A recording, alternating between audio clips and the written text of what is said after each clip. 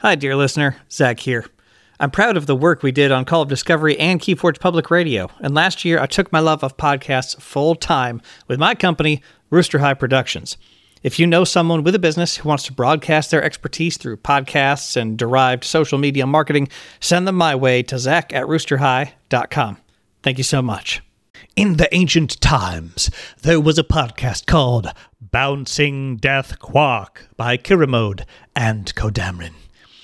These super nerdy dudes launched a podcast that would change how we talked about KeyForge forever, with their strategic thoughts and framings for the game of new paradigm shifts, no resources, opportunity costs filling up your hand at the end of the turn.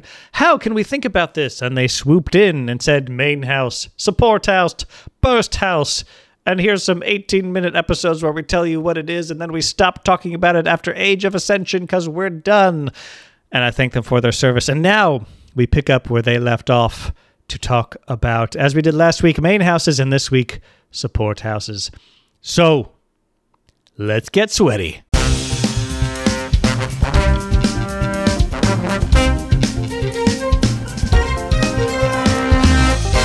Welcome to KeyForge Public Radio with your host, Zach Armstrong. Welcome to KeyForge Public Radio. My name is Zach Armstrong, and we're here to help you be a better KeyForge player. And hey, quick note, I see some of you are listening and you didn't hit the follow button. That's so weird that you wouldn't hit the follow button. So whatever podcast platform you're listening on. So do that. Then you'll hear more KeyForge Public Radio as soon as it drops every Wednesday. So we are talking about Bouncing Death Quark's house rolls from early in KeyForge and looking at them in the light of all the new mechanics and new metas that we've experienced since then. Last week, we talked about the main house roll. Next week, we're going to talk about the burst house roll. This week, we are talking about the support house roll. What does that mean? What does it look like? And how does understanding what this looks like, putting these frames and terminology on it, help us play KeyForge better and help us understand things in ways that will help us select decks better, either for Archon or as we're putting together Alliance decks or sealed decks in Alliance sealed, or selecting Archon decks or deciding how to pilot our straight up sealed decks. And that's what we're looking at today here on KeyForge Public Radio. So what does a support house do? What do we mean by a support house? Well, there's all sorts of different things that go into a support house as far as what they can do. It's a number of things. So to compare, let's redescribe what a main house is so we know what a support house is in comparison.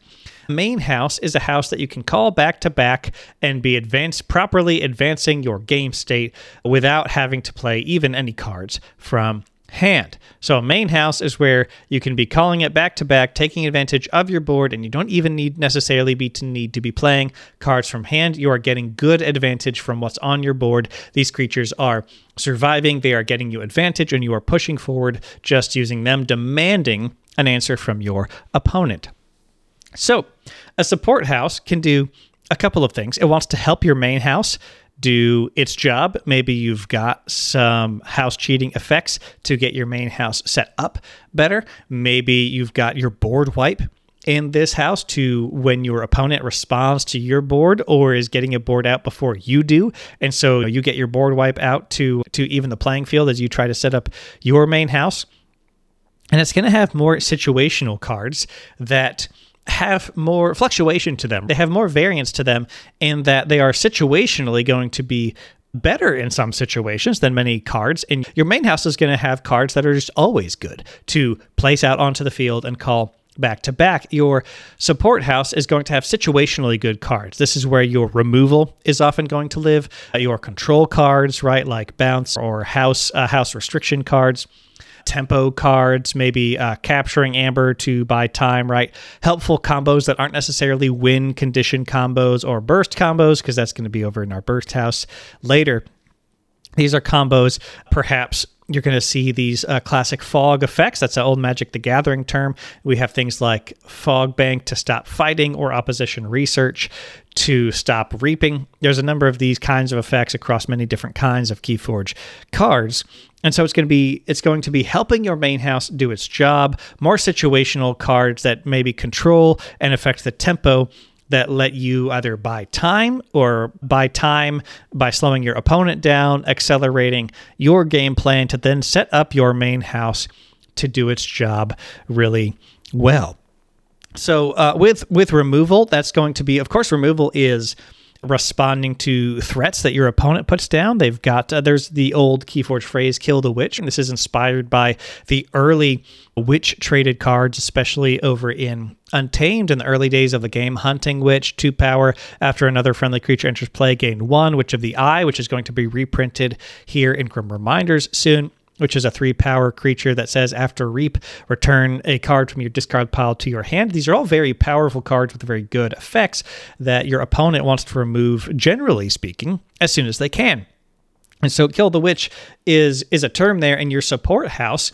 If you're going to have removal, that just, pings them for some damage. Let's look at, we had reprinted in Winds of Exchange the card Pound in Brobnar with an Amber Pip that says deal 2 damage to a creature with 1 damage splash. So that's 4 total damage. That's great at removing these pesky smaller witches like Hunting Witch or like Dusk Witch, 1 power elusive. Friendly creatures enter play ready with Omega. That was printed back in Age of Ascension. So Pound is that is a good situational card where if your opponent only has big creatures, then them being damaged doesn't really matter to you, or your opponent has creatures with armor, right? It's only situationally good. Pound is not always good, but Pound is great if they just dropped a threat onto the board, or you need to go ahead and get some damage spread out across them. So a support combo in this way, a situationally good set of cards that you might hold while your main house does its job, is Pound plus something like Vow of Blood that deals 2 damage to enemy damaged enemy creature. So the balancing act with how that card is designed is that it's great because it doesn't damage your creatures. Usually these effects are two-sided to be quote-unquote balanced. But the prerequisite is that the enemy creatures have to be damaged to receive just 2 more damage. Now, plenty of ways to get damage onto enemy creatures in Brobnar, so Vow of Blood, usually quite good.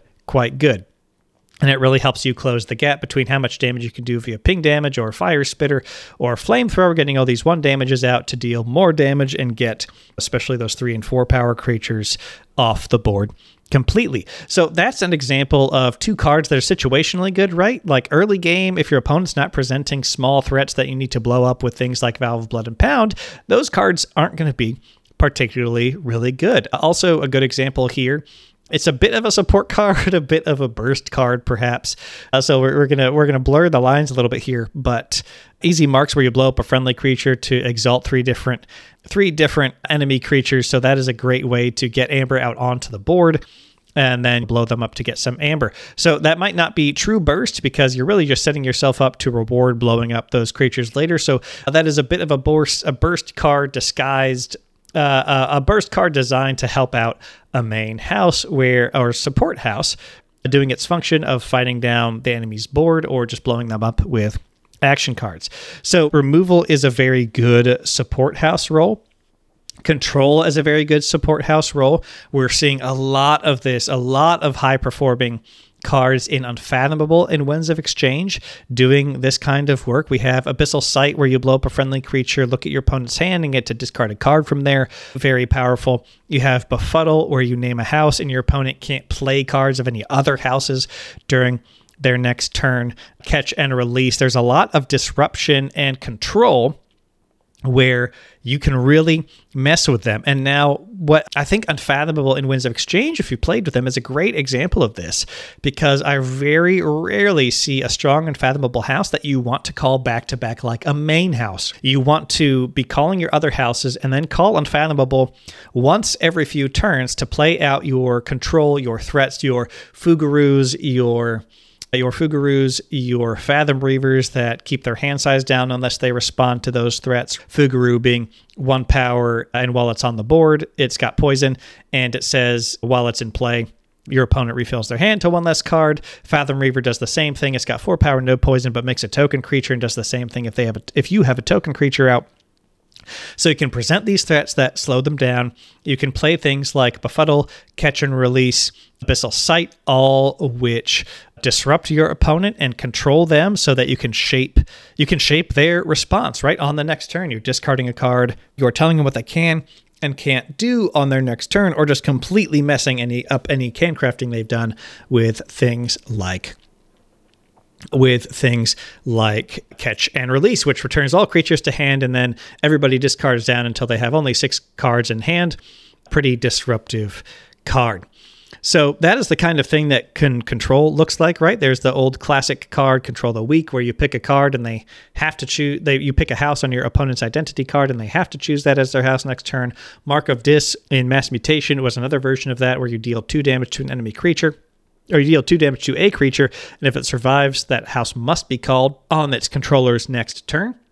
So that lives often in the support house, where your main house are calling back to back, and then you go into the support house at some points to remove creatures from the board, to slow your opponent down more than you're slowing yourself down, and take that tempo. I think Capture often plays into tempo, right?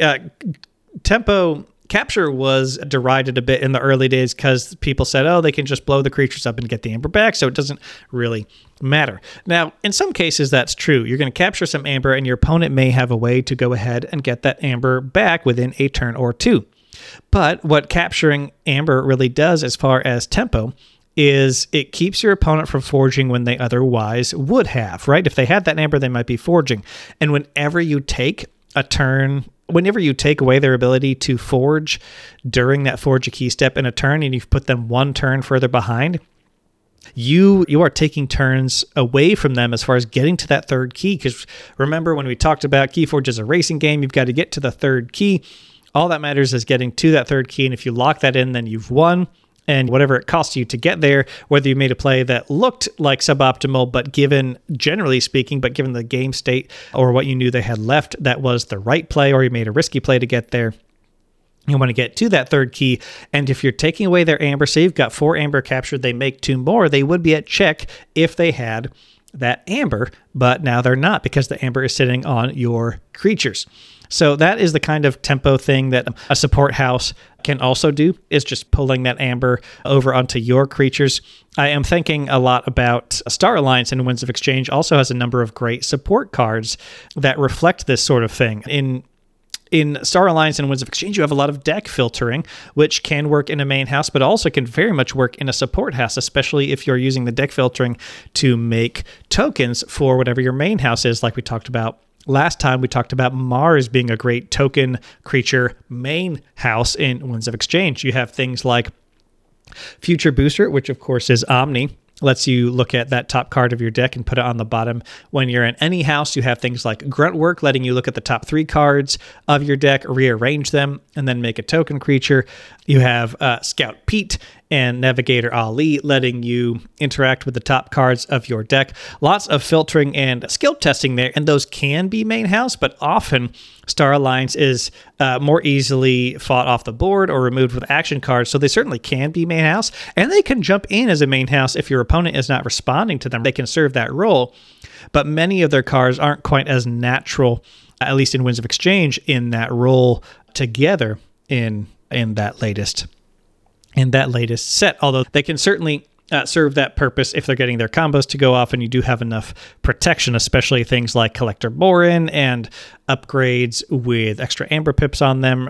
Collector Borin returning upgrades from your discard pile to your hand on play, and then readying after you attach upgrades to it. And there's just all sorts of fun bursts you can do there, especially if you have Transporter platform. So sometimes they can serve in a main house, but often they're serving this support house role, either with their good removal, which traditionally Star Alliance has had some good removal. They have both Quintrino Warp in Winds of Exchange, where you choose a friendly and an enemy creature and destroy every creature that shares a house with the chosen creatures. A fantastic piece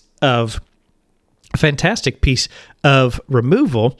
And so they have good removal. They have good helpful combos that aren't necessarily a win con, but are helpful combos to get you towards the end there. So remember that your consistent cards are going to be over in your main house. If a house is doing something consistently and can call it back to back, that's your main house. When you have your removal, when you have your control or tempo cards in a different house and that identity is clear in that house. Now, it's not always, right? KeyForge houses can often be a mix of things or play different roles at different times, given just on what your draw looks like or how mixed up a list looks like. But your support roles often have removal, control, and tempo. So as you keep playing Winds of Exchange and as you look forward to Grim Reminders, look for what are the support house roles looking like in those houses. What houses have removal at common and uncommon that you can count on seeing for Alliance Sealed or in regular Sealed? What is going to be a good support house? What does the control look like? Control is often a very strong archetype. We've seen a lot of that from Mass Mutation dominate quite well with things like Mark of Dis, things like Infernus. So keep an eye out for what the control, what the tempo looks like in Grim Reminders so that you can tell what is going to be a good support house to back up any main houses that you can push forward, especially as there's stickiness on the board, hand filtering for a main house, and then you can set up that perfect support house that if they ever respond to your main house being really strong and they take it out or they disrupt it, what can be your response right after that with your support house that you got ready in your hand, especially in Grim Reminders, where you're going to be able to discard cards as you go from out of house and make that hand look like you want it to as you go forward. This has been KeyForge Public Radio. I am your host, Zach Armstrong. Remember that KeyForgePublicRadio.com is where you can find these episodes and blog posts. We've recently archived all of Soho Jin's hobby drama blog posts he put on Reddit a while back that chronicled all the worst bits of KeyForge's history, but in a way that makes you love KeyForge even more. It's really some quite skillful writing, and I am happy to have been permitted by him to archive those onto the KeyForge Public Radio website. We are, of course, supported on Patreon. Thank you so much to everybody who has joined us there, and if you would like to join us there, I would love to have you there on Patreon supporting KeyForge Public Radio, and a special thank you to our Airwave Advocate level supporters like Paul Roadrunner. Make sure you are following the podcast on your podcast player of choice if you haven't already, and remember, like your radio dial, may your KeyForge skills always be well tuned. Visit KeyForgePublicRadio.com to find all of our episodes, transcripts, blog posts, the KPR store, and more. KeyForge Public Radio is made possible with support from listeners just like you who believe in this game and this show. When you join the Patreon, you receive access to votes on content, sneak peeks, early knowledge of interviews, access to the Discord, and other benefits. So come on down, I'd be honored if you joined us. Follow KPR on any social media platform you frequent. Just search for KeyForge Public Radio, and we're probably there. This show is produced by Rooster High Productions, which is me. And remember, dear listener, the most important part of KeyForge is the person across the table.